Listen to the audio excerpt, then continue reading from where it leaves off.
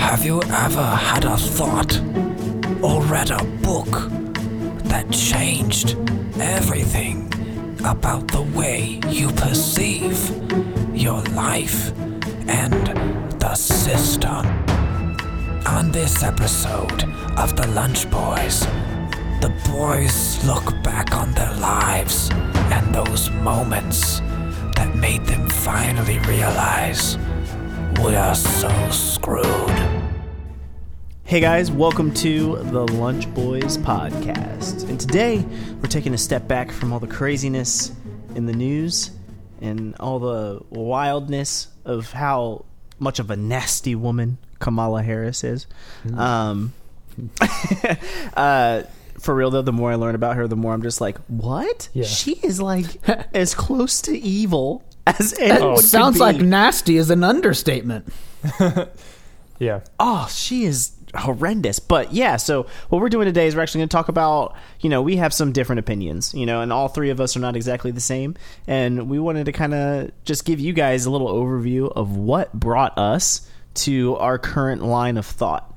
And there's a lot of intersectionality in some of our stories, I know, especially with mine and Ryan's. But Ryan, why don't you take it away? What brought you to thinking along libertarian philosophy, maybe flirting with some ANCAP-ism and all that good stuff? Yeah, we're doing a lot more than flirting. Let's just be honest. It's getting kind of serious. It's just, Yeah. Well, it's not. No, they live together. It's not serious though. Yeah. It's a casual thing. They're married in the eyes of God. And like the idea behind this was libertarian and especially anarchist views on anything are so not the mainstream. So like how did we get here? And like every person has some story. Like very little is it always like, well, my dad was an ANCAP and so I just became an ANCAP like his father before him. Every Like, time he got the mail, he just swore to himself. like one day, God, Lysander Spooner. If only. So yeah, I mean, I grew up in the most apolitical environment on the planet.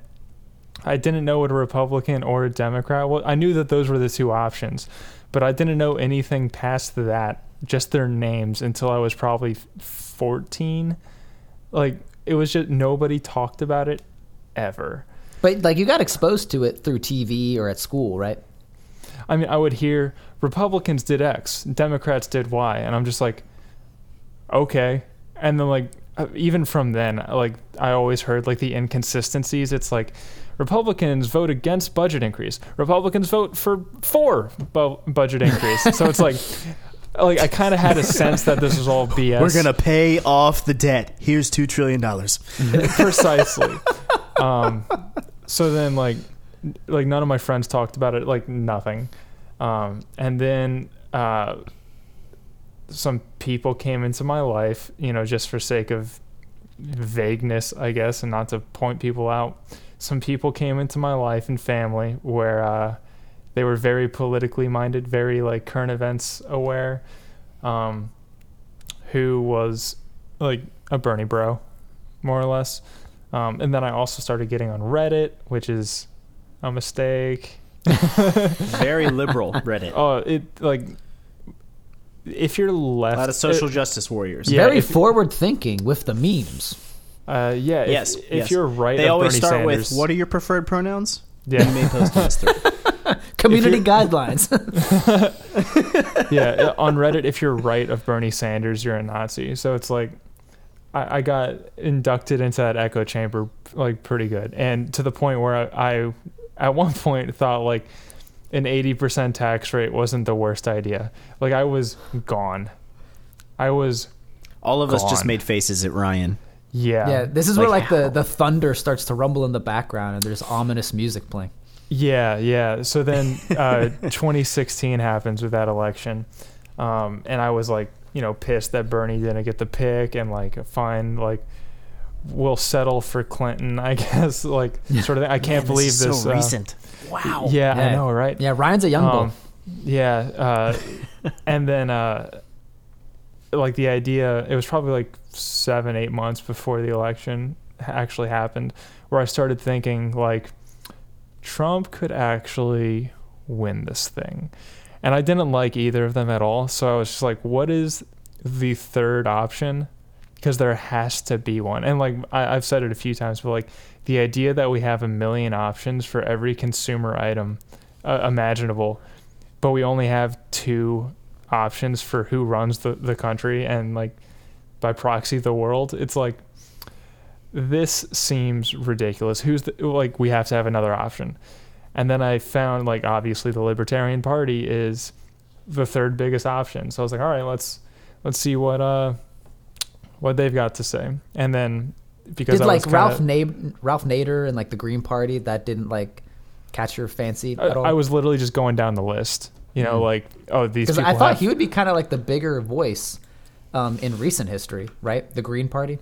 Yeah, I mean, it just didn't hit me, or like I didn't find it. Like, the LP is bigger than the Green Party, so I just like, all right, let's see what they're about. And then because I was so inculcated into the Reddit hive mind. Oh, great word. Yeah, right.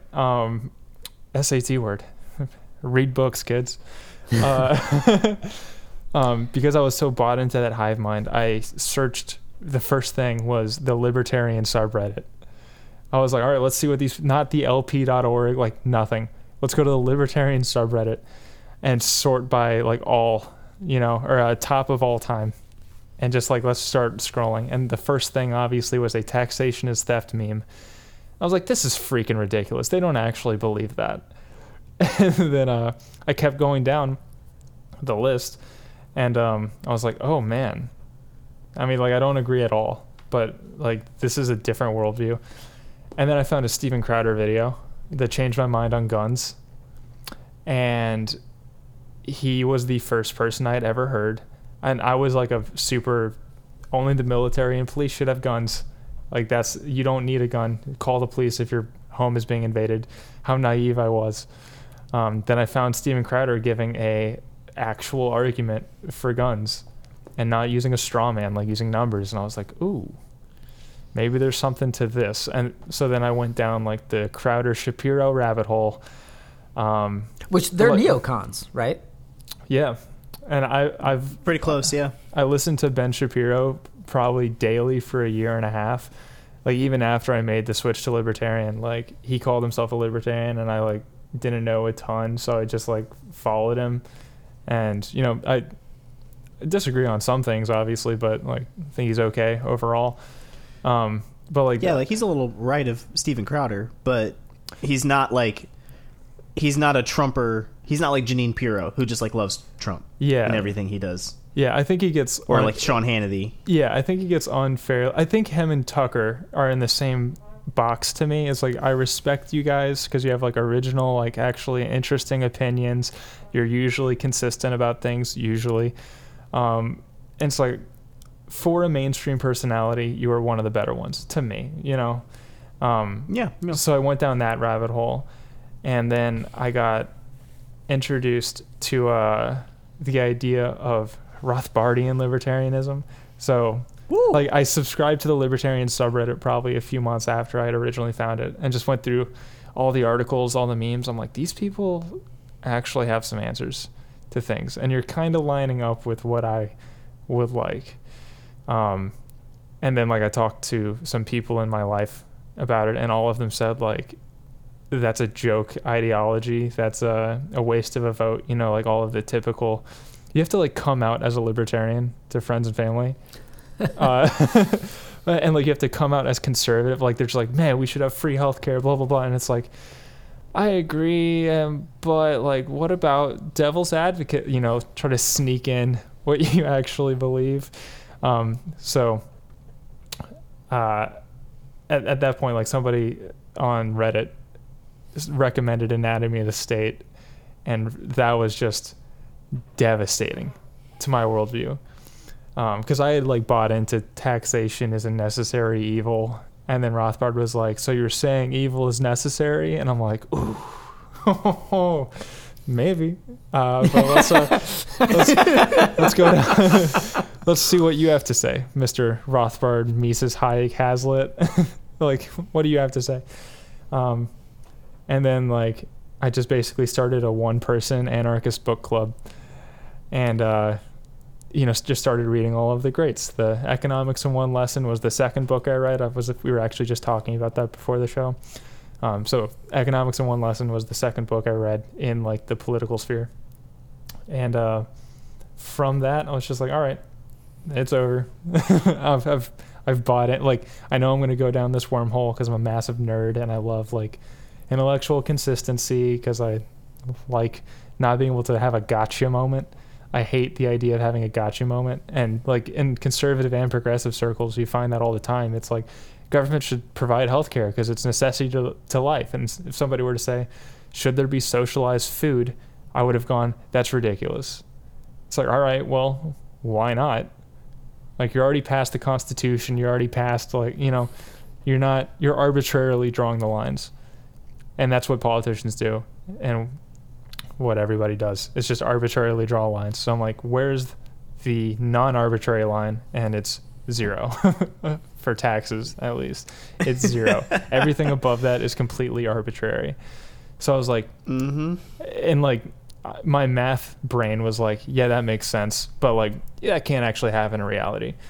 And then like, that's when that sort of idea of, well, you need taxes for X, Y, and Z service, and to like uphold the Constitution because it's done such a great job of defending our liberties. And then like, I was just like, well, what would it look like if we had privatized anything the government does? And then like schools was the first one that really got me, because I was like, the school system failed me hard. Like, it wasn't for me. I wish there was another option, but there isn't, because it's a monopoly on education, more or less. Even private schools have to have their curriculum approved by the government, and like their teaching methods approved by the government. So it's like there's not as many choices as I would have liked there to be. So somebody sold me on the school thing. Somebody sold me on the healthcare thing of like how they broke healthcare and college prices and all of that. And here I am, super laissez-faire, sympathetic to anarcho-capitalism, all the way down the rabbit hole, thinking Jo Jorgensen, the libertarian candidate, is too moderate. That's where I'm at. I flip-flopped hard. Yeah. But I've also read, like, I would like to think I am more informed than the average person. I've read a lot of books. I read a lot of articles, and like, granted, every economic policy is, in theory, this will happen, in theory. So who knows how it actually plays out? I doubt they were expecting Medicare and Medicaid and Certificate of Need legislations to ruin the healthcare industry. And if they were expecting that, then they're evil, which just makes a bigger point to why would we let these people be in charge. So that's more or less. And then also shout out to Part of the Problem with Dave Smith and the Tom Woods Show. They were amazing podcast. Oh my God. If you're okay with the F word, Dave Smith. Oh, if you can't do the F word, yeah. Tom Woods is like, it's like a college lecture every 30 minutes of an episode. It's amazing. Yeah. Those two podcasts alone were the first, like, hardcore, like, let's just dive into the theory of some things, and give our current events takes through this lens. And it's like, I like this a lot. It's interesting. You don't hear it all the time. And there's actual like theory and nuance to it. So that's like, and I probably got like a thing or two mixed up in the timeline, but that's like more or less how I ended up here. It is the best and worst thing that's ever happened to me. Because now it's Nice. like playing guitar. Now my entire life revolves around reading these books, thinking about this philosophy, trying to think through how I would like, please to look in like a fully private, free society, but also like A thinking citizen, that's the government's worst nightmare. yeah, but then like also the idea, it's also like, and this is like super cheesy, but the mindset from the government should do everything to the government shouldn't do everything. It's like it lit a fire under me to like work to the point where I can provide the life I wanted the government to provide me, which like that's super cheesy and like philosophical and spiritual or whatever, But Cheesy philosophical. but like it bumped my work ethic up a lot. Just, to have the word capitalist branded on half of your political ideology, it's like, all right, let's live up to that. Let's work Nice. 50 hours a week and just figure it out. And to know what that means and like why it's beneficial for all people. Yeah, And why and true then, capitalism is a sense of service, not a sense of extortion. Yeah, and then the And government. it's funny how all that gets flipped. Yeah, and then the government came along with a virus with a 99.99% survival rate and shut the capitalist system down. So all of my work was for nothing. Oh my But, gosh. Yeah, actually it's 99.96 according to Stanford. Look that up. Interesting study. And from what I understand, Stanford's pretty legit. They're a You know? community college out in California. So. But yeah, just quick aside, there is a study from Stanford's medical department that landed on the infection fatality rate if you're under 70 and healthy being 0.04%. So But that's only if Compelling? you believe in science. If you don't believe in science, put on a mask and go stuff. yeah, and it, like, granted, the paper hasn't been peer reviewed yet, but it's also the same department that came out with a study saying that the spread was 6 to 24 times more spread than we were aware of. And then that got peer reviewed and they were right. And then the CDC adopted their study and, like, so they're not you mean nobodies. viruses spread exponentially like we always knew? And Get there's outta a here. massive asymptomatic rate like we always knew. Anyways, that just like that's a completely other thing. Look into that. It's a interesting enough study. But that's how I ended up going from like a step to the right of a communist to a laissez-faire market anarchist. I like the word. It's interesting though. I like the word voluntarist because it sounds nicer. Yeah. I gotta say though, I really appreciate anybody that, because especially for you and I in particular, like we both came from thinking one way and then thinking another way. Mm-hmm. And I remember back in my days, I used to get on like people like John Kerry. Remember when they used to call him like a waffle, a flip flop? Yeah. Now, granted, it was a little bit of a different argument that they were arguing for, but I used to think it was bad if you changed your opinion on something and how you viewed the world. That showed some type of weakness in your own ideology. When really, in my opinion now, it shows intellectual fortitude to say, I thought this, but then I researched and I studied, and now I think this. It's more so when you revert back a third time. That's when you're a real John Kerry. Yeah, and on the intellectual consistency thing, I forgot to mention a big point in my flip as well was when I was thinking of like how, or when I was thinking like the government should like do healthcare specifically, it like the idea that Donald Trump being in charge of my healthcare was like, there's got to be another way. Like, there has to be. So like the idea of like the power you grant the government getting in the wrong hands, if you apply that consistently, you can't be a progressive. And those hands might do just about anything. So And we have learned that in the last 6 to 7 centuries for sure. Definitely. That's my So, that's my origin story. Ryan, that's super interesting. Henry, what got you to the place of where you're at right now mentally? I was going to suggest I go last because I don't want to turn any of the listeners off because we're going to go off the deep end. Yeah? That's what's going to I happen. love it. Okay. I love it. Okay. So I'll go next. Cool. I can't wait for that. I don't even know I don't know what he's about to say, just for the record. He's about to make a legit case as to why George Soros is an actual lizard. And he's like, I couldn't tell Jake and Ryan because we're recording and we can't stop now. Yep. It'll be like the end of Independence Day. Hello, boys. I'm back. All right, Yeah. Jake, let's have So it. yeah. So I grew up in a Christian home. My dad's a pastor, and I was taught that Republicans were good and Democrats were bad, and I was definitely like a huge fan of Conservative Inc. One of the first books I bought, because every page is pretty funny, it's a book by Ann Coulter called yeah, I was conservative, and it was called If Democrats Had Any Brains, They'd Be Republicans, and I thought the title was funny, and then the book itself was pretty funny. And so I was just like, I started a blog when I was like in high school, and it was such a bad idea. Is that still up? No. I took that down. Let's find the archives quick. It's probably floating around on the internet somewhere, but I would write stuff like that was anti, abortion. I would write stuff that was anti-gay. I would write stuff.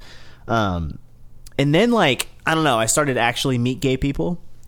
And it's kind of the gays that initiated I can say the gays. It was kind of people who are gay that, right. As a black man, I can say whatever I want about any marginalized people group. Unless you're Dave Chappelle, then you're going to get criticized. Yeah. Right, which is so funny because he actually has some good criticism of the world. But anyway, and I just started to actually meet gay people, and some of them were just like some of any other group of people. Some of them were super freaking awesome, and I was just like, man, like, why did I always have like such an issue with your lifestyle and things like that? And in the Christian world, people will make a case in the Bible about why gay people should or shouldn't get married, and I don't feel like it's helpful in this conversation to go into like those things, because it's the main idea that I want to take away is like, I started to realize that people would say stuff like the country's going away from God and stuff like that, and we're turning away from our Christian values. And this one question got put into my mind, and it was really just a matter of consistency.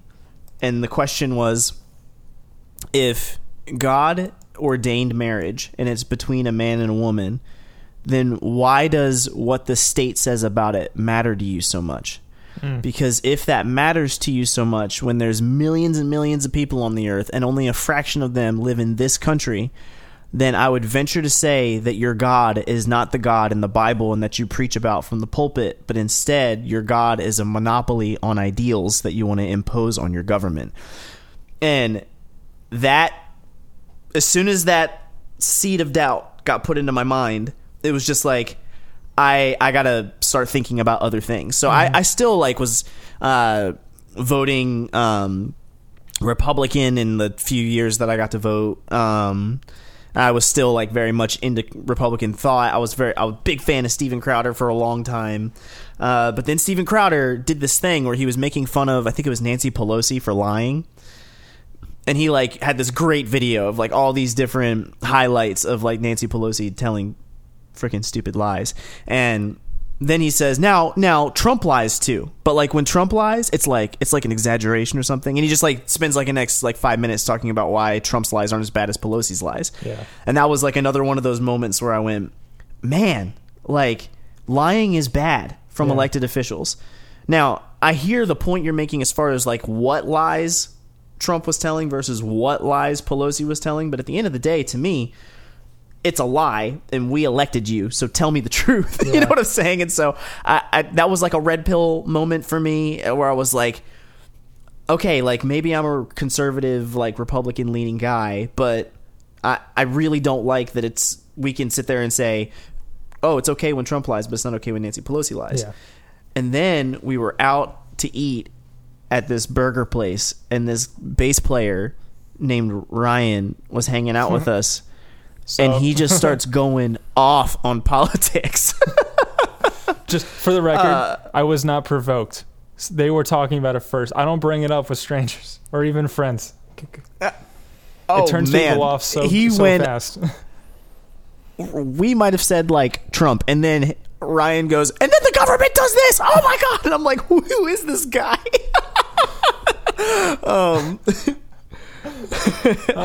It could have happened. But what was really interesting though, in that these funny outbursts, was that like it was really solid commentary that lined up with the fact that nothing's changing and that Republicans aren't really doing anything different.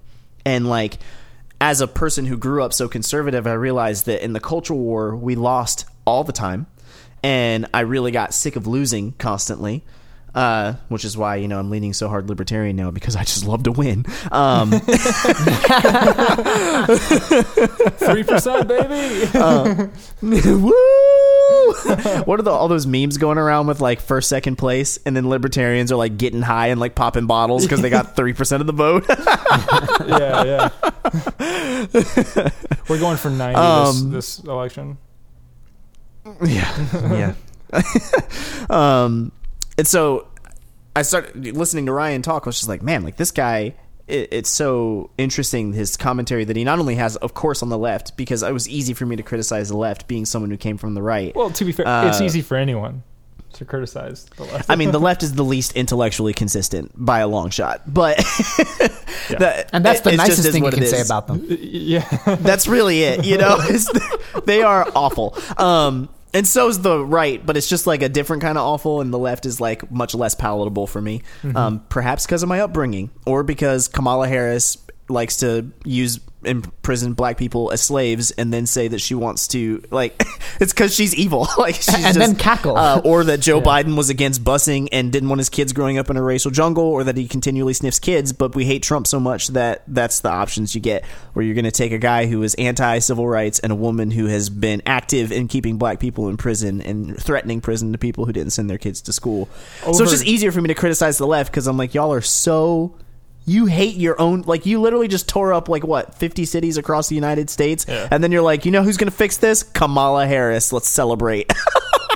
Yeah. You know who's going to fix police brutality? A cop.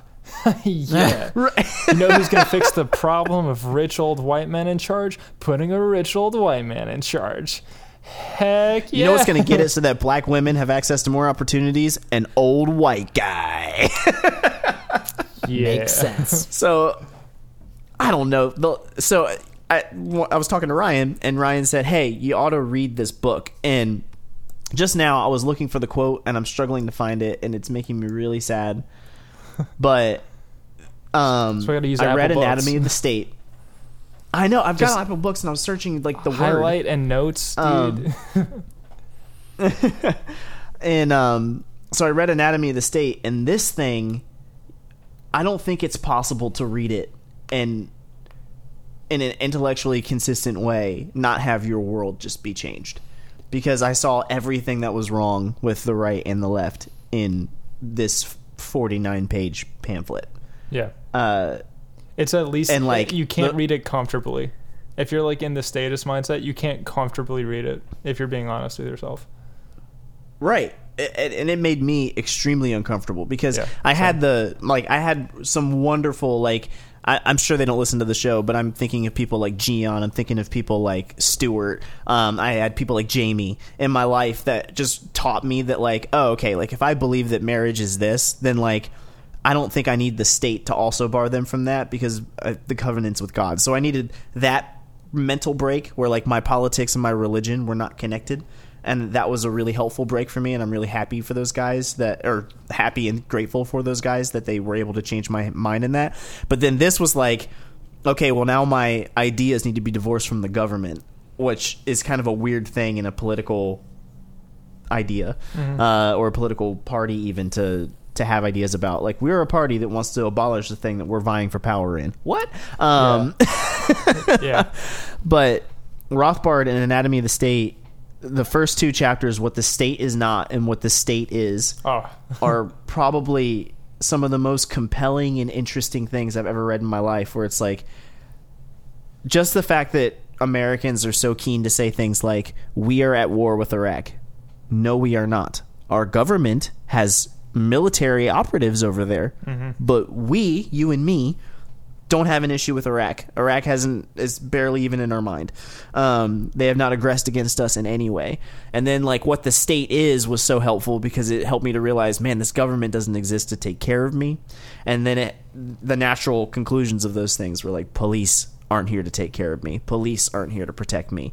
The military isn't here to protect me. The military is here to follow the orders of the government, which can be for a tyrannical purpose or for a protective purpose, which means ultimately what serves me is not their end goal.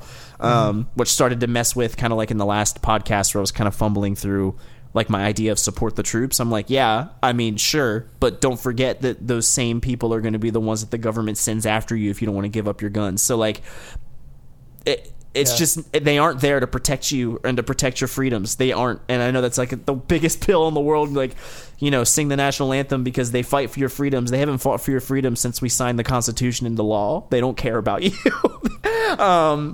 And that was like, oh, because, you know, I grew up like military in my family and all that stuff. That was a tough one.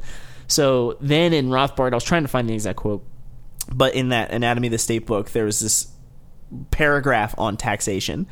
And he said that, and I have to paraphrase, but I didn't forget it because it was just so, oh my gosh. He said, if any other organization procured its funds by coercion, and he had a much better thesis of how he laid this all out, but I'll just say it in with tact and short. But he said, like, with coercion, then it would not be called taxes, but instead it would be thinly disguised banditry. And that, I remember I was reading it on my phone, on Apple Books. I put down my phone and had to take a deep breath and just go, yeah, the idea as that, a conservative person. Yeah, go ahead. The taxation is theft idea is like such an uncomfortable, because like I said, like that's the one that got me. And it's like the implications of that are the entire thing is illegitimate. If taxation is theft, all of it, and that is how they get their funds to do things, and you actually believe that, the entire thing is illegitimate. And like, if it's a necessary evil, like you need that as close to zero as possible. And what does it look like to be zero?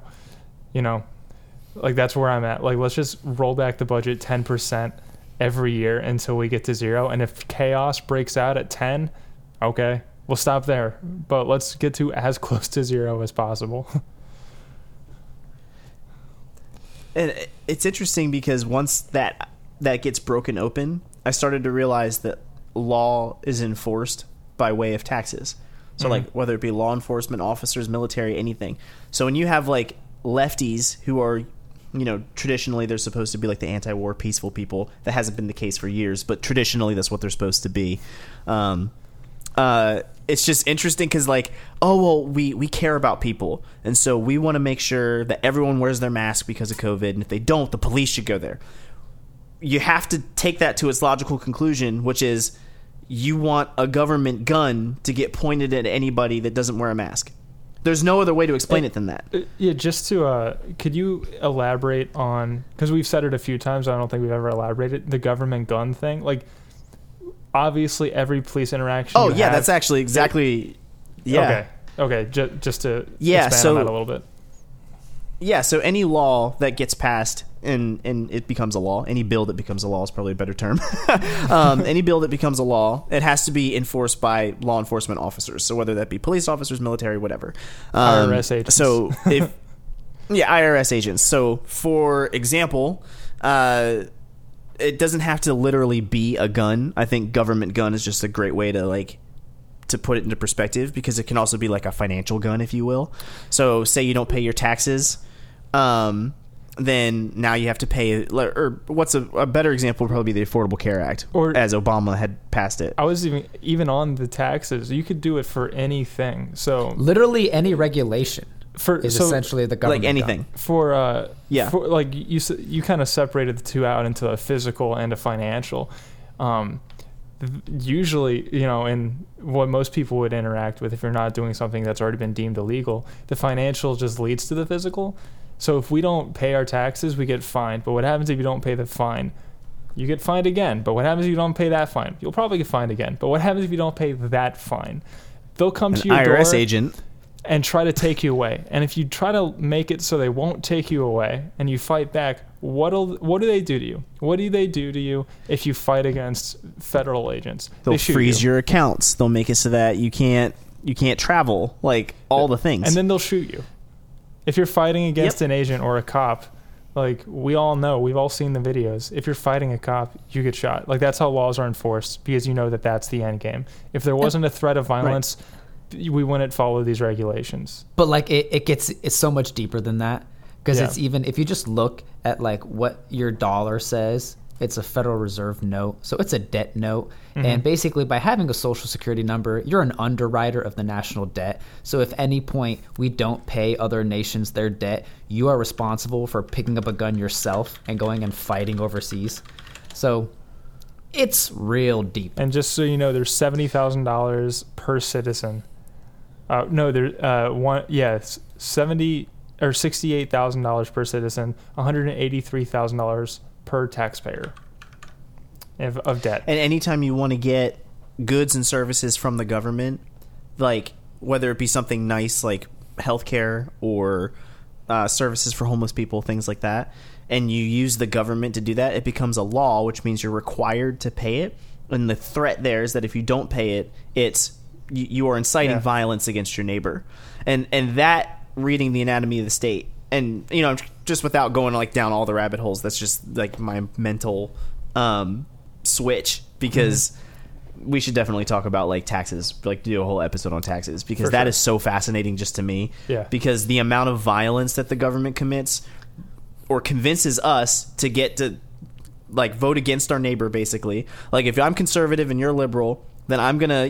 It's moral. It's immoral for you to own a gun and point it at me, but it's moral for me to vote a gun to point at you. And I'm like, what? It doesn't make any sense whatsoever. And just for because a common argument is, well, you're getting services like and goods out of that, and it's like, okay, let's just hypothetically say Walmart comes to your door with a gun and takes your money, but leaves you clothes and food. Doesn't make it not theft, but because the government's just this magic fairy like organization. I'll make it even more uncomfortable. Sex feels good, but if you force someone to have sex with you, right? And of course, there's like biological things that can come into play here as well. But just for the sake of argument, like sex feels good, you know. And maybe you're like a good-looking person, and then two good-looking people, but one of them it's not consensual. Like all of a sudden now you've got a very different type of scenario, or something that generally speaking is good because becomes something that's extremely scarring and evil, right? And so yeah, it might feel good to get a ration of food from the government, right? But there's a level of evil that had to occur in order for that to happen. And we can't sit there and say that, oh, well, one of these parties, you know, got off, and so it was okay. It's like, no, someone else got raped. And that's literally what we do with the law. And it's just like, it blows my mind. And then conservatives are just like, oh, just tax, you know, less and then do it slightly different. And then also let's get into 16 different wars. And in the past, I'd say 10 years, Democrats have been like, you know what? I like the wars because we can profit. Didn't used to be that way, but that's what it is now. Yeah. And I just started to realize, like, gosh, between all these different things, I realized that whatever political ideas I held because of my religion, if I couldn't be held logically without religion, then probably were invalid in some way, shape, or form, or I wasn't thinking of them properly. And then even like the whole marriage thing anyway, outside of the ideological thing, was really more of a tax thing.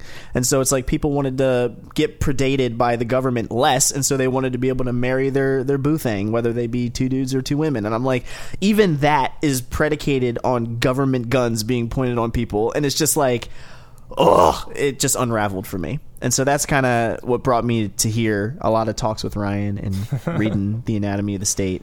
And then we just decided to start recording our talks and called it The Lunch Boys. Well, yeah, and that's how this podcast was born. We went to lunch, we went to barbecue, and it was delicious. We ate all the foods that Kamala tells us we can't eat. I was having shrimp. It's fine. Oh, that's right. You always get the shrimp po' boy there. Oh, it's so good. Just as a side note, I'm never gonna forget when we were in the parking lot and it started to rain like crazy, and then Jake goes, "Oh, wait, but hold on. What if we call it the Lunch Boys?" And yeah, that was the moment. That was the spark, and the universe grew from there. And I still laugh whenever I think of the Colin story. Oh, of yeah. that guy that's like, "Oh, your name's Colin, right?" And you're like, "Yeah." And then that became your totalitarian anti-Jew Yeah. alter ego. That's a joke. He's not anti-Semitic. It's Yeah, fine. sorry for derailing you right there. I figured we hadn't gone down that thing, the government gun thing. Didn't mean to derail. Oh, that taxes is so fun. We'll do another, and I think it's so episode worth on it. talking about because every Yeah. law, every tax, every service that we want to provide forcefully to our Yeah. neighbor, it's predicated on violence. All of it. Yeah. And as soon as you get that in your head, it doesn't matter how righteous your legislation or how righteous your idea is, or even something as benign as like wearing a mask because of COVID. Like anything that you impose on your neighbor requires a threat of violence by the government. And it's just like, oh, that'll make you check your heart, bro. Yeah. Yeah. So The word mandate comes to mind. I mean, pretty forceful. Yeah. Oh, yeah. I didn't mean to throw you down. And like, same to me. If I could just append real fast, the idea of like government being coercion generally shattered me too.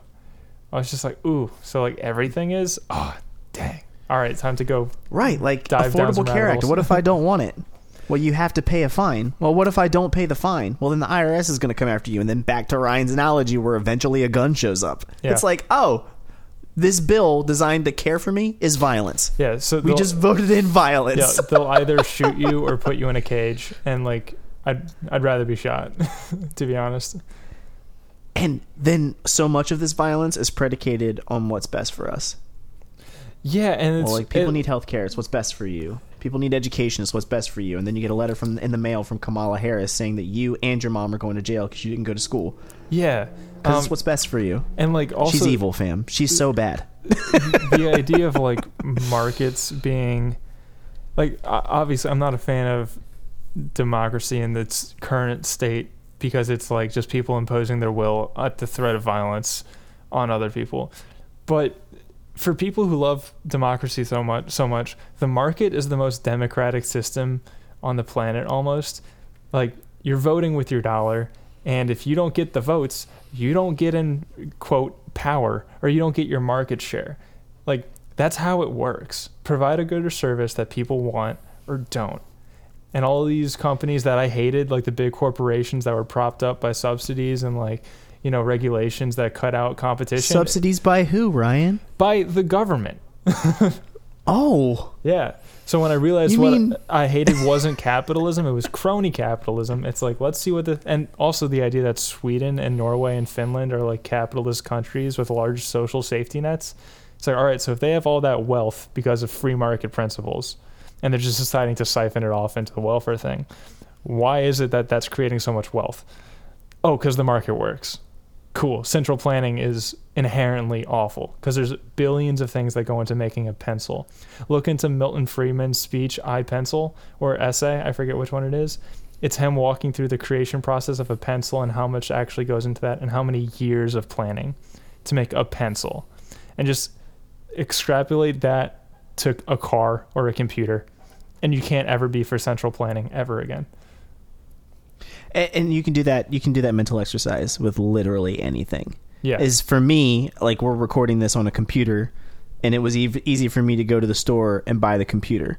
So then ask yourself, like, where did the parts from that computer came from? Where was that assembled? Who built the facility in which it was assembled? Who took the things that weren't there and then transported them there? Now, who put the gas in those things that transported them there? Where did that gas come from? How did that gas? Well, it came from. The people were bombing. I was going to make a Middle East joke, but I decided not to. That's what I was going to. Yeah. It's How so, do like, they it's pump just, the air into the tires of those planes that take the bombs over there to bomb them so we can get the oil and then ship it back to make the pencil? Yeah, and there's also at Mises University this past go around, which is a fantastic event. I love it. Sean Rittenauer gave a speech on the Austrian capital theory, where he went through all of the process of creating a piece of cake, one piece of cake, and it is dense on just that one the cake thing. was dense. Yeah, well, probably. It was a pound cake. Yeah. Mises has a book or like a pamphlet or whatever called Planned Chaos, because the market is anarchy. Like, there is no rhyme or reason why steel costs that much except for market forces. Like, it is anarchy. That too. What was that video that I think we posted on the Lunch Boys Instagram about central planning, and how like prices are more than just what you pay to receive a good or service. It actually tells you what the value of that is and what the demand of it is, and how you can allocate resources best to serve the people best. Unbelievable. And libertarianism to me, and this is the last thing I want to say just about my flip, you know, was sorry for politically it. Oh no, it's all good, bro. It's all good. That's the whole point. The Lunch Boys, we hang out, and so it was just that it really cared about two things. It cared more about philosophy than it did about alignment. So that's one of the reasons why libertarians can be super freaking annoying, because a lot of them don't agree on a lot of different things, and that's because they're processing through a philosophy, not through a dogma. And to me, that's a valuable thing. Unlike, you know, your Black Lives Matter groups that are like, well, we do believe in this, and then we also believe in this about trans people, we believe this about social issues, we believe this about... It's like, no. You can have just one thing.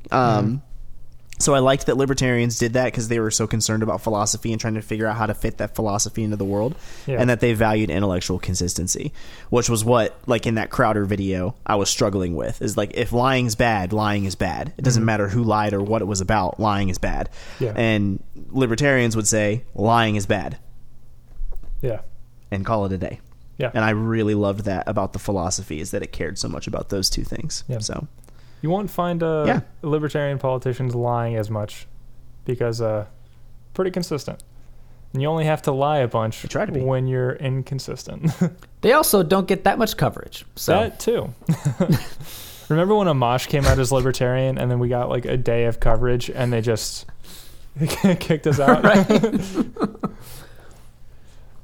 Amash, unfortunately, even though he's like one of the best ones, he's not very interested in red pilling people. At least he doesn't come across that way until recently on his Twitter. And his Twitter was pretty ballin'. Like, what was it, 3 days ago?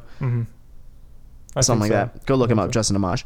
But when he was making that initial presidential run, he was saying things that were just like, oh, we need to fix the system. And you're like, okay, cool. Everyone says like that. It wasn't... it wasn't super helpful. And that's why I liked Jacob Hornberger so much, because anytime he opened his mouth, he was going straight into philosophy and how that philosophy addresses the real world. And I thought Jorgensen was going to get us there, and then I heard Spike on Dave Smith's show, and I was like, I mean, I'm pretty lukewarm. I do think, though, there's a case to be made that Hornberger is too much. It's like, you know how jazz is called music for musicians? Like, Hornberger was the libertarian candidate for libertarians, you know? Or people who are already sympathetic to it. It's kind of like listening to Snarky Puppy. In the great words of a guy I know named Josh, he said, it's just the most masturbatory music for musicians. And I was like, that is the best description of Snarky Puppy I've ever heard in my life, because you couldn't pay me to listen to that. It's not entertaining. But it's just impressive. being honest. I was actually telling this to Ryan. Amazing, but not fun to listen to. I was telling Ryan this earlier. I feel like the jump to president is probably the shortfall for the Libertarian Party. Like, you definitely don't start there.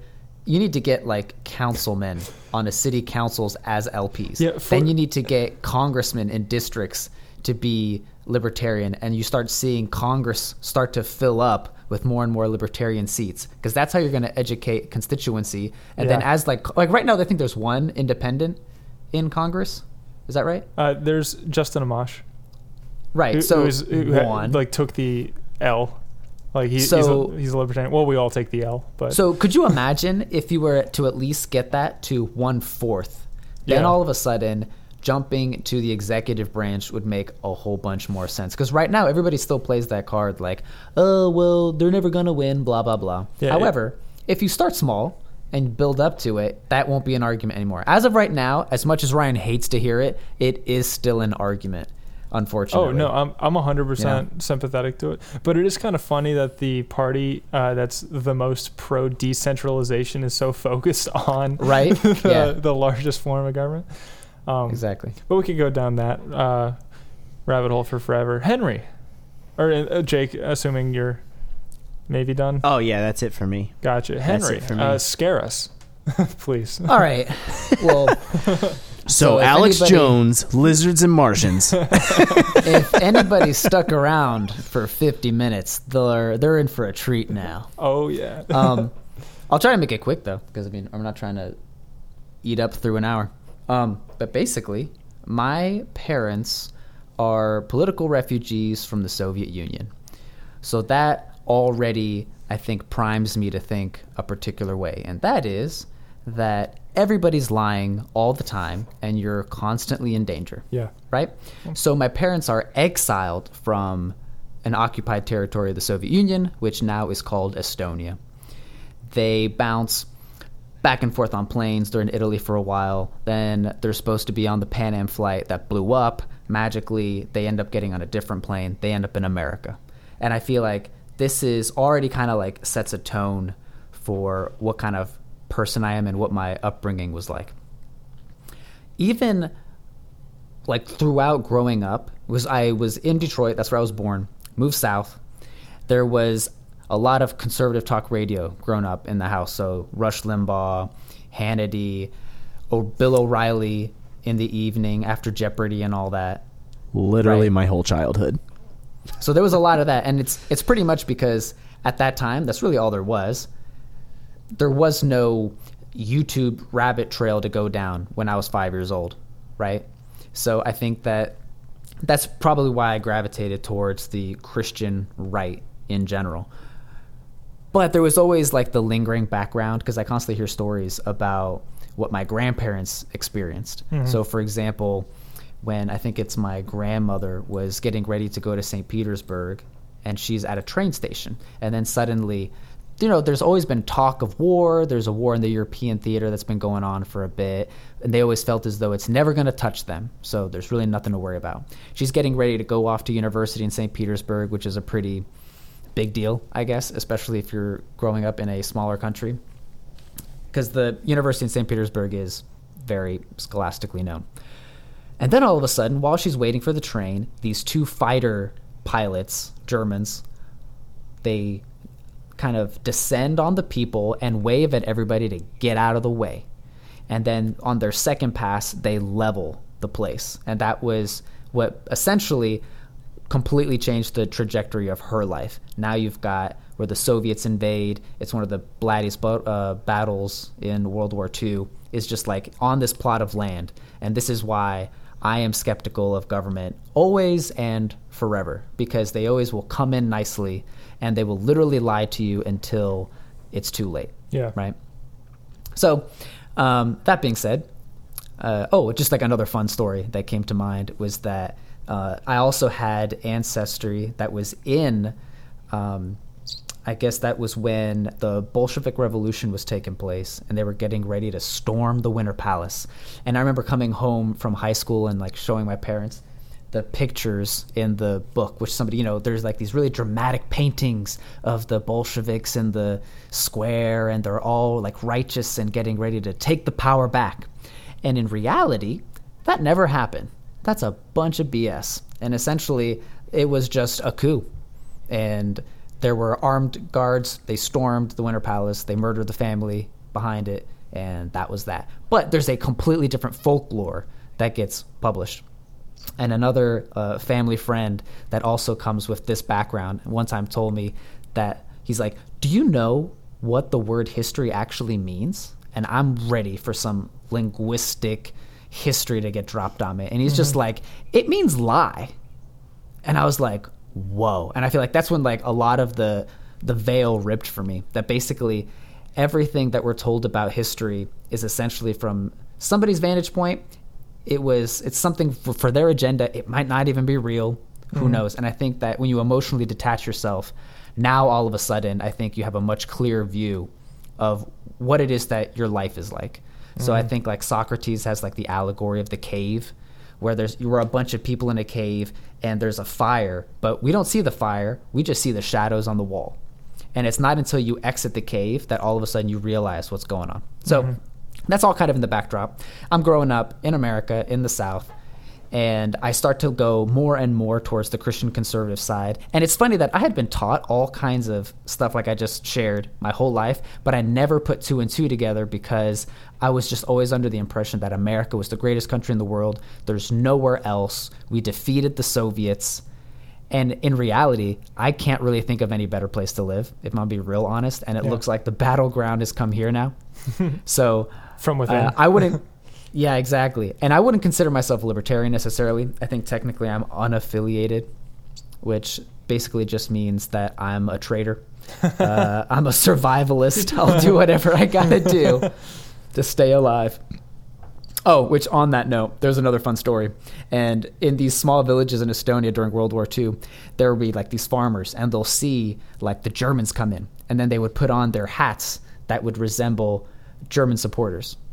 And then when the Russians would come, they would change hats and they would put on those hats, right? And I feel like that's something, if I was in Portland right now and a bunch of Antifa guys were like rushing up on me, I'd be like, hands up, like, yeah, George Floyd, and put a mask on and put a hoodie on and go run with them. And then the second they turn their back, like, I'm out of there. If I all of a sudden get caught up with a bunch of MAGA hat people, I'd be like, yeah, Trump 2020, woo!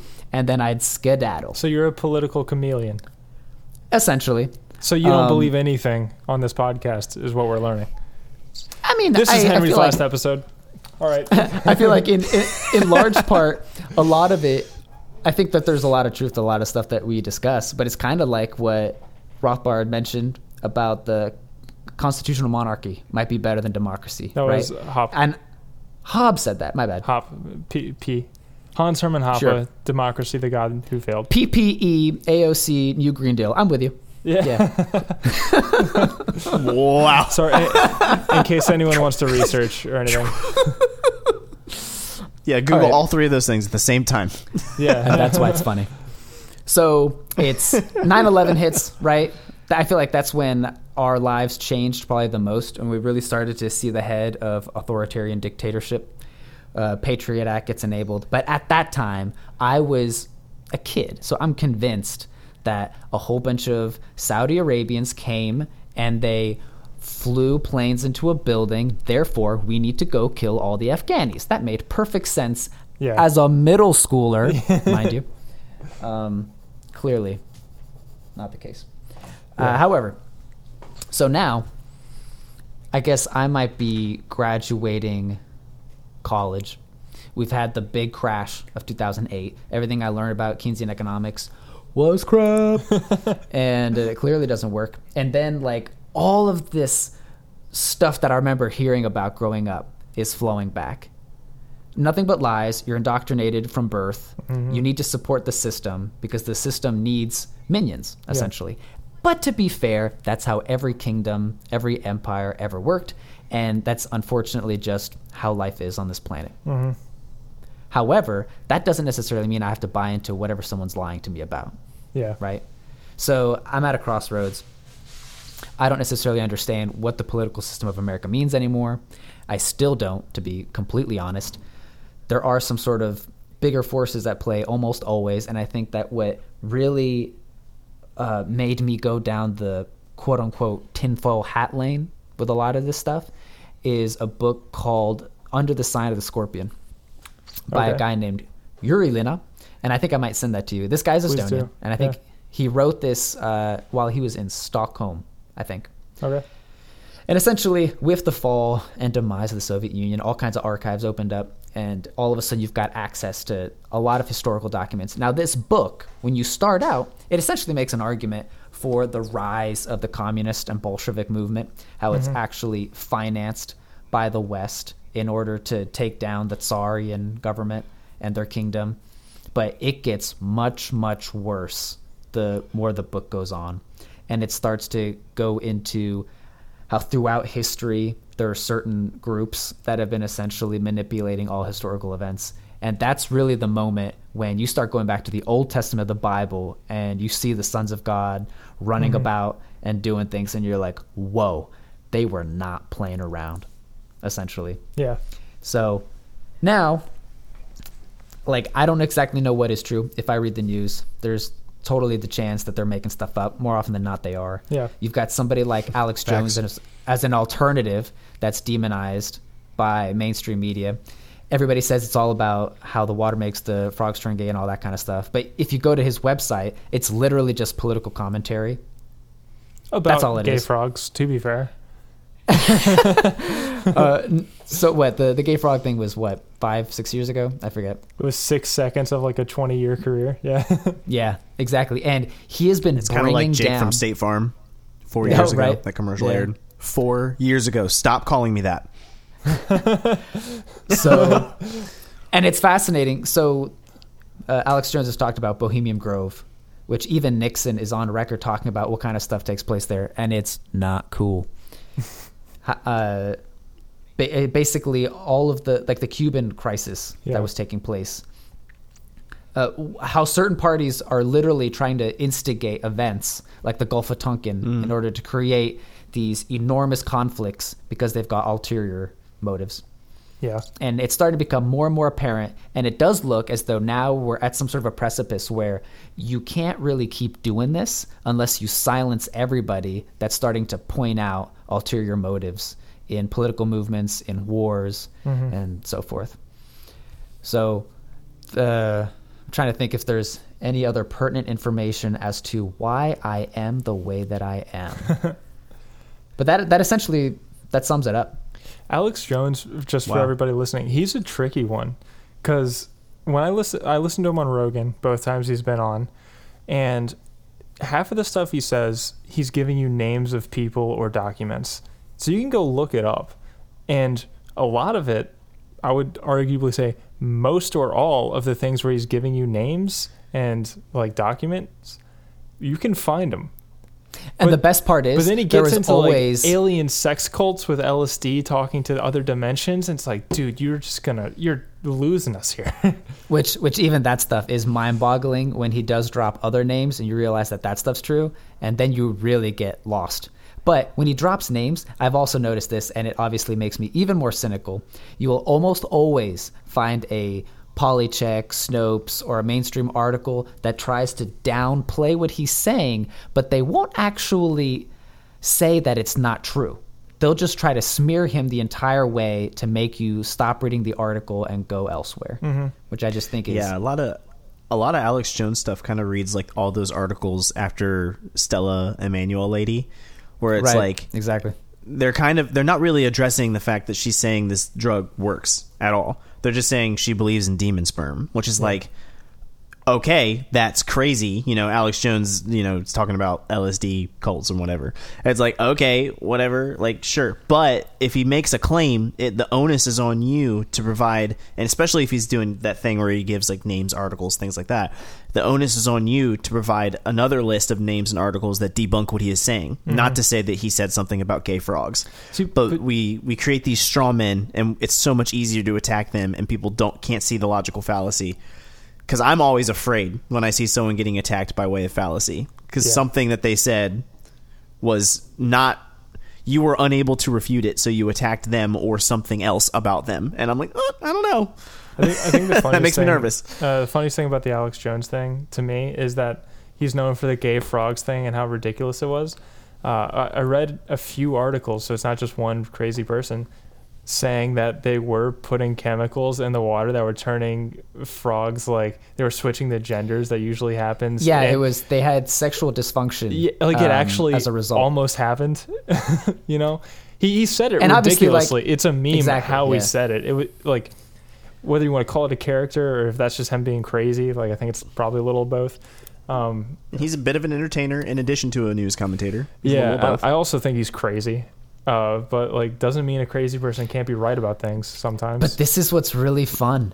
like the entire situation that we're seeing unfold now, a lot of Christians might say, oh, it's the end times. And what I think is fascinating about that idea is if you compare what's taking place now to any other empire in history, like Rome or Babylon or the Egyptians, they did a lot of really bizarre stuff that we're starting to find about now, right? Including very strange sexual rituals and stuff like that. So it's just so interesting that people have crazy amnesia and they literally don't have any recollection of what's happened in human history. And in the Bible, when it talks about sons of God, if you are a Bible-believing Christian, I just find it interesting that you wouldn't be able to put two and two together, that when it talks about something in the Old Testament, and it is omitted in a lot of versions, but is available in the Dead Sea Scrolls, and all this bizarre stuff is happening now, like the Pentagon talking about UFOs.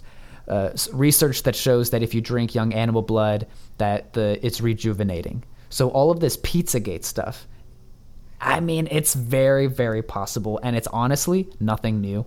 Cannibalism is very old. The Mayans used to chop people's heads off and roll it down the temple stairs by the tens of thousands. So this sex trafficking thing isn't that weird relative to history. Yet it's always downplayed, and I think that's where Henry gets the most suspicious. I don't think that a libertarian's going to be able to fix America. I'm pretty sure Jesus has to come back, and that's really the only hope. Well, that's Henry. Anytime you talk, I get equal parts intrigued and equal parts just like F the free world. Right? But like, it is interesting to me because like with some of the stuff that's been going on, a lot of people on the right have used this coronavirus stuff to say like, well, don't forget, like Hillary and Obama, they were all in on this Russiagate hoax, and it came all the way from the top, and that's crazy. And I'm like, that's worth mentioning because it is crazy. But like, you know what's getting even less airplay than that? Like the amount of craziness with the with the child sex trafficking going on in political and very well connected circles. And what we care about more is whether or not Pete Buttigieg had millionaires at his wine cellar. You know, like, I'm just like, and guys, whether or not I need to wear a mask, right? Like, or I heard there was a kid on a field trip who smiled at a Native American. Oh yeah, which by the way, he made bank on that lawsuit. And by the way, there's a full video out. It's the Native American guy's fault. Like, the kid didn't do anything. Right. Yeah, that dude is an activist, and he was being a jerk to that kid. Even and that kid did have a super punchable face, though. Don't ruin a kid's which life. didn't work in his favor. Yeah, don't ruin a kid's life because he had a super punchable face. Oh, for sure. Pretty sure that kid's name was Chad, and then after the lawsuit, he renamed it Chop. But yeah, like there's so much going on in the world, and then you spend 10 minutes off the air with Henry where he's like, well, let me tell you some more about some child sex trafficking because the plot thickens. One fun story from a political science class back in college days that I completely forgot about, and I'll try to make it real quick, but this is fun. So essentially, my professor was a consultant for the State Department and probably the CIA, if I had to guess. But he essentially told us that all these politicians get together at these big conferences, and at these conferences they get to pick a cause, and they have literally like a job fair, little stations set up, and people will pitch ideas to them. And one, as an example, was when Al and Tipper Gore took up censorship, and that was just for whatever reason the one that they picked up. Then they went into the world and tried to play this off in order to get more constituency. It failed miserably. Then literally a few years later, he picked up climate change and global warming. And then he just took off with that. He made even more money, became really famous, and blah, blah, blah.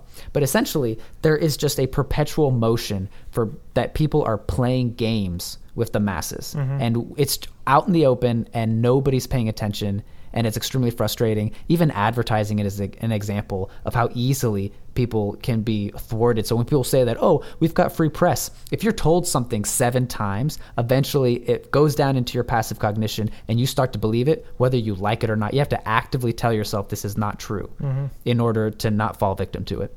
Yeah. And just when people start to wonder, like, some of this sounds a little crazy, don't you think?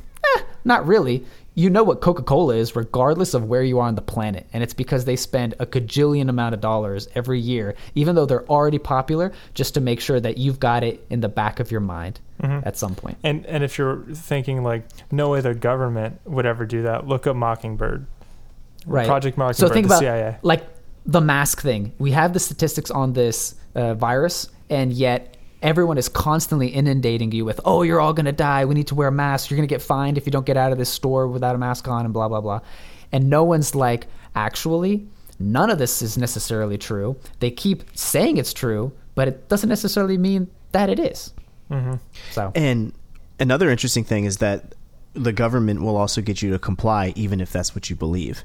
So I'm starting to see in the store practically like people wearing a mask, but they aren't 6 foot distancing, which is very important apparently, or people who are just wearing their mask under their chin.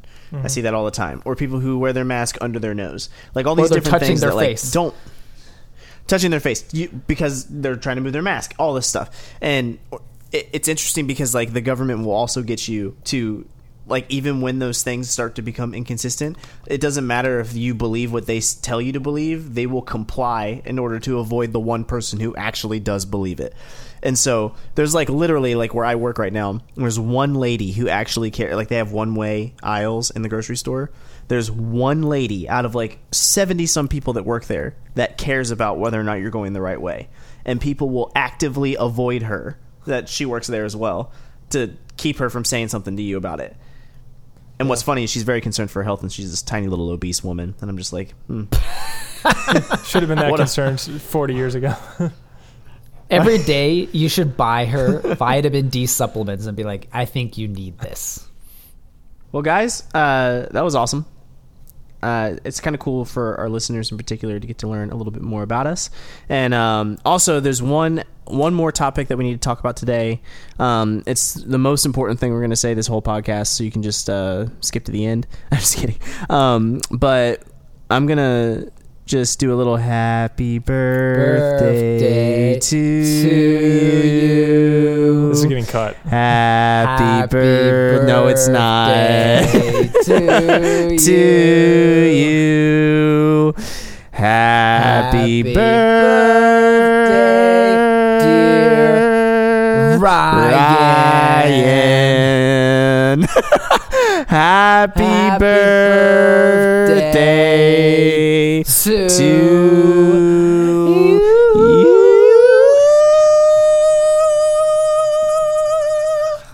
I love that we're on Zoom and there's a time delay, and I had a really hard time. That's going to be awful. Me too. I had a really hard time. Thank you. We just lost our last listener. Yeah. So. Happy birthday to our editor, to my red pill giver, to a great friend, the man who thumps the bass, and he'll even play you some neo soul guitar if you ask him to.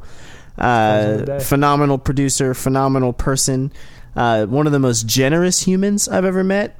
When my family was in need, I can think of a very specific time that he helped us out. He's sexy as hell, and I know I can speak for myself. I can't necessarily speak for Colin, but Ryan is one of my closest friends these days, and I cannot be more grateful to have you as a friend. So happy birthday, a great Lunch Boys birthday to you, and thanks for listening, fam. We'll holla at you next time. Peace. Well, that's it for this week's edition of Lunch Boys. Join us again next week as we watch the boys take one step closer to getting canceled. Bye-bye now. Stay safe out there. There's a lot of COVID. You might get it. You might not. Wear a mask. Or don't. Who knows? But whatever you do, have a strong opinion about it.